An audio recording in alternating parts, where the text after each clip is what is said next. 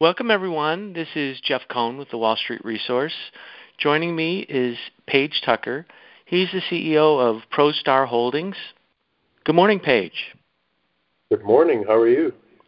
Good. Hey, so for those that aren't familiar with ProStar, can you just give us a quick overview of the company? Sure. So ProStar, we consider ourselves the world's leader in the development of precision mapping solutions. And what I mean by that is most people are probably familiar with Google Maps, which provides what's referred to as location services. You know, you're looking for either a hotel in an unfamiliar city or trying to find your way back to the airport. You get close enough to what you're looking for and you can see the signs, you can turn your app off, and it's done its job. We're in the construction and engineering world where survey grade is what is required, which is centimeter accuracy. So we have developed a mobile and cloud application that works just on a standard smartphone or tablet that provides centimeter accuracy. And our real niche is the ability to locate where utilities and pipelines are located below ground, and again, down to the centimeter. Okay. So how big of a problem is this? What's the size of your addressable market? Well, to put things into perspective, there's 35 million miles of buried utilities and pipelines in the United States. So there's 2.5 million miles of paved roads that crisscross our nation. So that gives you an idea of how big and how broad the underground infrastructure is compared to our surface infrastructure. And because of the infrastructure bill, which is basically $1 trillion, of which several hundreds of billions of dollars is actually being provided to improve our above-ground infrastructure. Everyone knows our roads, bridges, highways are becoming somewhat dilapidated and in serious need of repair and replacement. We have the same problem below ground, especially with water systems, sewage systems. We also know that we're expanding our broadband network. So without knowing where utilities and pipelines are buried below the ground, and we're going to have all that construction activity, there's a high probability that we could be hitting a lot of utilities and pipelines. And when you hit a utility or a pipeline, some bad things can happen. You can have serious flooding. You could have traffic delays for several hours. But in worst case scenarios, for example, if you hit a big pipeline, you could have dangerous petroleum products that are seeping into our water systems, our rivers and the oceans. Hit a high-pressure gas line, you could have an explosion, which happens far too frequently. When you have an explosion, you either have injury incurred by the worker or the public, and sometimes you have what we refer to as loss of life, and that is happening far too frequently as well, and that number is only going up every single year. Okay, so are you alone in this, or what does the competitive landscape look like? Well, we are the pioneer. We're first to market, but we're starting to see other companies that are starting to develop what we're doing.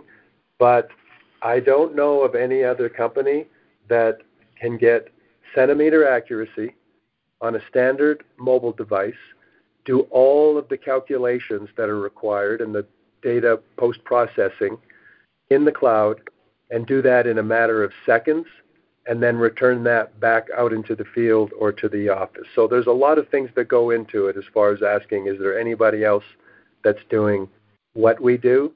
Number one, I don't think anyone does it as quickly as we do, as accurately as we do. Plus, we're first to market, so we have a giant head start ahead of anyone that we would consider to be competitors. Okay. And you hear about Google Precision in Google Maps. Is that a competitive threat as they get better? No, because as I mentioned, their interest is only focused on what we refer to as line-of-sight location services, and it's based on the GPS chip that's embedded in the mobile device, which is only accurate between about 2 to 4 meters. In order to get the level of accuracy that I'm referring to, which is centimeter accuracy, you actually have to pair to a precision GPS receiver that has the ability to provide centimeter accuracy. And we're actually partnered with almost all of the major manufacturers worldwide that provide the GPS hardware that will provide that level of accuracy. Okay. And then how about Dig Alert, the free service that cities offer or utilities offer? Is that a competitor? Are you referring to 811? Yes, exactly. Yeah, so just so you know, I'll just give you a background on that. So every state has an 811 center, and you're required by law to call into the 811 center and provide to them where you're going to be doing construction that will require digging activity. And then what they'll do is they'll notify the utility and pipeline companies that could be impacted by that construction that they have to come out and mark where their utilities and pipelines are located. And they use what's called an electromagnetic pipe and cable locating device that will locate where the utilities and pipelines are located the majority of the time. But the challenge is they put a paint mark down or a flag to indicate where that utility or pipeline is located. So there's no accuracy associated to that. In addition to that, you don't know if they located the correct utility line because they may have mistaken a fiber line for a power line, or if they located a line at all, because those paint marks can last up to a year. And sometimes what they'll do is they'll just paint over the old paint marks. But we actually tie into that process. So we work with the companies that manufacture the electromagnetic cable and pipe locating device. And instead of putting a paint mark on the ground, with our flagship product, which is called PointMan, what we're doing is we're digitally capturing the information provided from that locate device about where the utility is located, how deep is it in the ground, what type of utility it is, what's the depth of cover, what was the method that you capture it. And then when you pair that with the precision GPS receiver, it gives you the precise geospatial location. So basically what we're doing is we're moving 811 from antiquated business practices that have been well entrenched for 30 years. We're moving them to digital, if you will, if that makes sense. And we're capturing the precise location of where the utility is, and then all of the metadata that supports the quality and confidence level that that utility was actually located using proper methods and geospatial technology. Okay. So is your technology protected? Yes. In fact, we have 21 issued patents. These are issued patents that basically cover all of the methods that are required to digitally capture, record, and display where a utility or pipeline is buried below ground. Okay. And is it a software product, or do you have a hardware component as well? No, we're a pure software company, and we work with the hardware manufacturers, that are basically involved in either manufacturing the GPS equipment or the devices that are required to locate where the utilities are buried. Okay. And we have several partners globally. Okay. Who are some of your partners? Well, our biggest partner is Trimble. We're an authorized business partner. That's the largest geospatial technology company in the world and leader in the manufacturing of both GPS equipment and surveying equipment. Okay. And then we're partnered with various others. Vibex Metrotech is one of the large manufacturers of the electromagnetic cable and pipe locating device. We recently had a company contact us that actually wants an OEM partnership that we're in discussions with, where they actually want to sell our PointMan software with the sale of every piece of hardware that they sell. But yeah, we have partners that manufacture the equipment, in various parts of the world. Okay. And any specific verticals or industries that you're targeting? Yeah, our main focus right now is the construction industry, engineering and surveying, and also Department of Transportation. But we work in all the verticals that are impacted by not knowing where the buried utilities are, which is, municipalities, utilities. We even have universities as clients. We have zoos as clients, large engineering surveying firms. One of the largest infrastructure construction companies in North America is one of our clients. And then we even have a state DOT agency that actually mandated our software in the state. Okay. And then how are you reaching these customers? What marketing channels? I know you mentioned you might have an OEM. Are the rest of them OEMs or how? No, we do. We have our own internal marketing department. We're doing a lot of digital marketing, which is proving to be very successful. We advertise in various publications. We attend conferences. I'm often invited to be a guest speaker. So there's various platforms that we utilize. And as you mentioned, we also use the hardware manufacturers as distribution networks. So there's several different platforms that we utilize. Okay. And how long has your product been on the market? So we started the company in 2014 is when we incorporated. Then we developed our product, and then about 3 years ago, what we decided to do was to completely redevelop it again. We actually cannibalized our product because we learned so much by working with clients, industry partners, about some of the shortfallings that we had in our current platform. So we completely re-architected it and made it the most modern technology and mobile platform it could possibly be. In fact, the way that we've designed it, it works anywhere in the world, in any language. It can even pay for it in any currency. And we've started to expand globally. We just acquired our first customer, which is a large subsurface utility engineering firm in Australia. Okay. And so since you redeveloped the product, should we expect any additional big capital expenditures?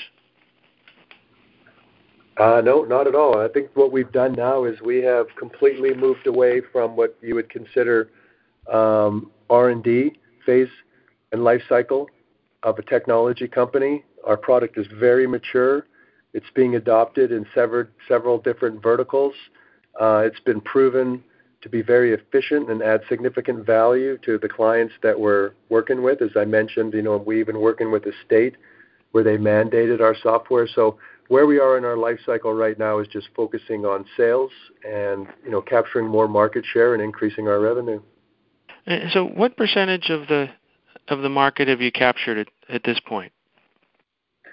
Well, it's hard to tell. I'm not sure exactly what the total addressable market is because this is relatively new in terms of the fact that the way that it has historically been done has been very antiquated, well-entrenched business processes. The construction industry, which is basically the industry we're focusing on, is known as a lagger. They're actually ranked number 50 in the world.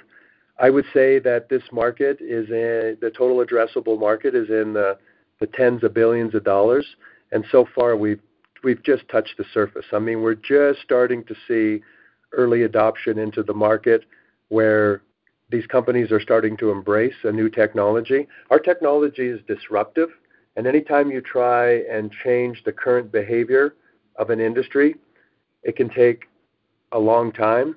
But once it happens, especially when you're talking about a software application, you can see widespread adoption and potentially hit what we refer as an inflection point where you start to see broad adoption quickly. And I think within the next 12 months, I'm confident that we could see that inflection point.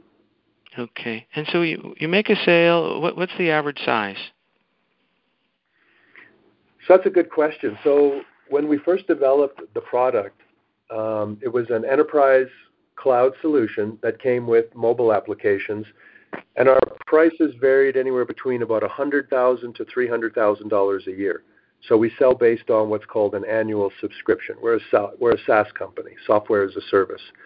When we redeveloped the product, one of the things that I posed on the development team was, I'd like to develop this so instead of buying the enterprise product and getting mobile applications, I'd like to develop a mobile application that comes with the enterprise, and I'd like to keep the pricing below $5,000, which they said, that's going to be tough to do. Not sure that's ever been done before. Well, in fact, we did develop it. So that did two things for us that provided a significant advantage, which is number one, anytime you're selling a product to a company that starts out at $100,000 and they know that they're going to be integrating this into their business operations for many years, you're talking about, $1 million to multi-million-dollar purchasing decision. The sales cycle is a long sales cycle because you have to talk to several people within the organization that could be impacted by it. The other thing is that, I would say somewhere between 75 to 80% of companies that are involved in construction and the municipalities and the utilities and excavating companies, engineering surveying firms, they're small mom and pop shops. This goes around the world. They can't afford that type of investment. So getting it down below $5,000 did two things for us. Number one, it significantly shortened our sales cycle, but it also exposed us to a much broader market where we could sell them a product that's inexpensive that actually gives them a competitive advantage against the larger companies that generally these type of products are reserved for. So today what we're doing is we start as low as $5,000, and you start with just a few licenses or a few users, and then as you want to grow and add this into other departments, then you can decide how many more licenses you want. But I would say on average, we're somewhere between about $20,000 to $25,000 per sale. Okay. And the revenue model, is it all recurring? Is it all SaaS? Or are you selling by the seat, or how do you? That's all. It's all SaaS. So it is based on seat licenses. So you buy the base. If you want to start out with the base, it's about $4,900. And what that does is that gives you both the cloud and mobile platform. So it gives you your own designated servers, and you get 3 mobile applications with it. You get what's called a super administrator, which is the person that generally would manage the entire system. You get a field data collector, which would be the person that goes out and collects in the field.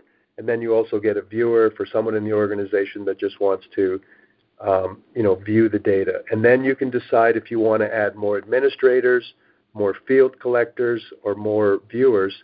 And then the pricing model is, for example, it's about $2,500 for an administrator per year. If you want to add another data collector, it's $2,000 per year. And if you want a viewer, it's about $1,000 per year, per user. Okay. And gross margins, I assume they're software-like?